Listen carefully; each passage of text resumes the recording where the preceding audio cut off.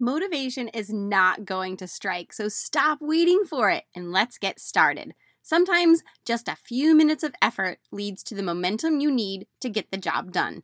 This Saturday episode is meant to be your jumpstart to get the ball rolling. You can stop at 5 minutes or you can keep on going. But either way, grab your donation bag and amaze yourself at what you're going to get done in 5 minutes. We serve a God of abundance, yet you're still living paycheck to paycheck. We serve a God of order, yet your house always seems to be a mess. You feel unappreciated and overwhelmed just trying to keep up.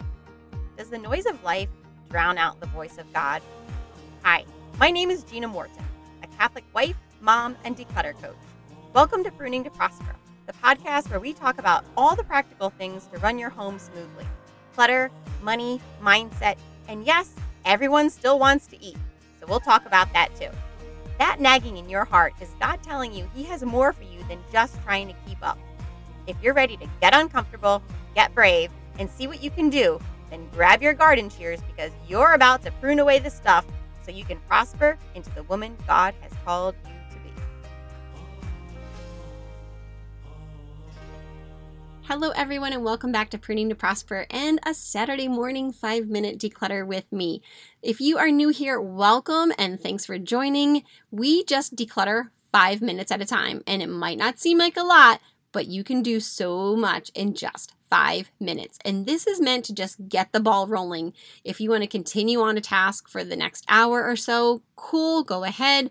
I just want you to always remember to not take out more than you can put back in the time that you've allocated, because I don't want you buried under a pile of clothing and then get called away to kid life, family life, dinner, and then the pile just stays in your bedroom for the next 3 years. So 5 minutes at a time really gets the job done little by little without creating a bigger mess. So if you're new here, every Saturday morning I ask you to set your intention, because what I like to do, and I'm always working on this stuff myself, is to, when I have something that I don't really feel like doing, I offer it up as a prayer.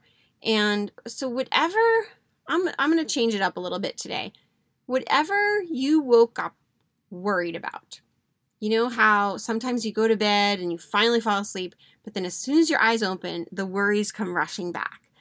Okay, I want you to offer up that worry today. I want you to do this next 5 minutes of decluttering for whatever you woke up with that's giving you a pit in your stomach. Okay, can you do that for me? Because the more you can commune with God throughout the day and keep offering up things, the closer you're going to be with Him, and the less you are going to have worries and anxieties, because you are going to feel so much trust in Him, the stronger that relationship you have with Him gets. The next thing I want you to do is to set your carrot. So what I mean by this is when I'm doing a task that I don't really feel like doing, let's say it's cleaning a bathroom, I can sometimes build up that in my mind for weeks. Like sometimes I really can waste a month thinking about cleaning a bathroom that in actuality takes me 15 minutes to do. So this is where I came up with, like, I need a carrot. I need something to enjoy while I'm cleaning this bathroom. So sometimes it's an Audible book. Sometimes it's a good juicy podcast. Sometimes it's a good candle if I'm doing the bills. Sometimes it's a glass of wine. Sometimes it's a piece of chocolate that I have hidden somewhere in my house that I'm not going to say in case my kids are listening. But I've got my mommy stash of chocolate. And the last thing I want you to do is set your reward. Maybe it's that chocolate.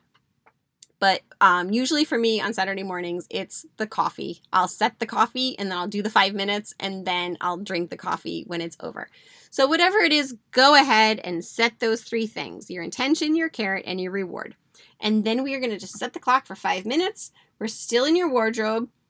And we are going to be working today on workout gear. So 5 minutes on my clock and we are starting. Okay, so head on over to your wardrobe or wherever you keep your workout gear.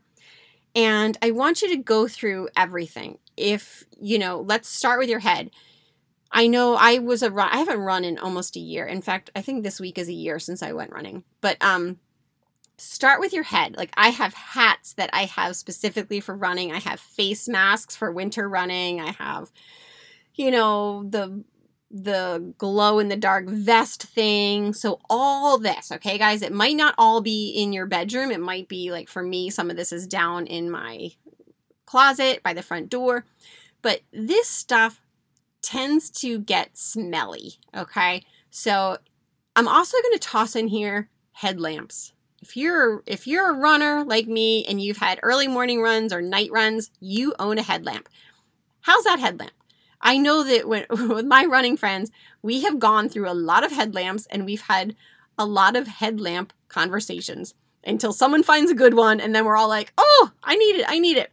So even with this conversation today, go through the headlamps, go through the hats, go through, do you have sunglasses that you wear that are kind of annoying or they slip off your nose when you get sweaty?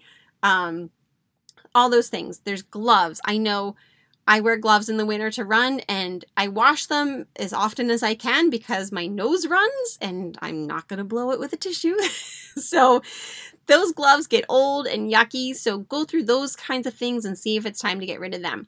Now, I'm going to move into probably some more common things. Sports bras. How are your sports bras? I know personally, mine are getting a little tight. I think it's time for me to move up in size. And it's kind of like this cycle that I'm in of I don't want to move up in size.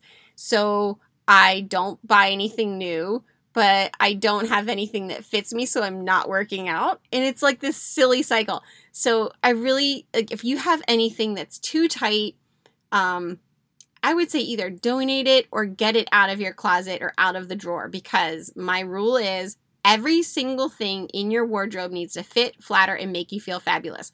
And if things are too small and you don't want to get rid of them, they cannot live in the same place, because I don't want you to open the drawers and be smacked in the face every time with, oh my gosh, I didn't work out. Now I don't fit in these clothes anymore. And oh my gosh, I'm such a loser. And all those negative things that we say to ourselves.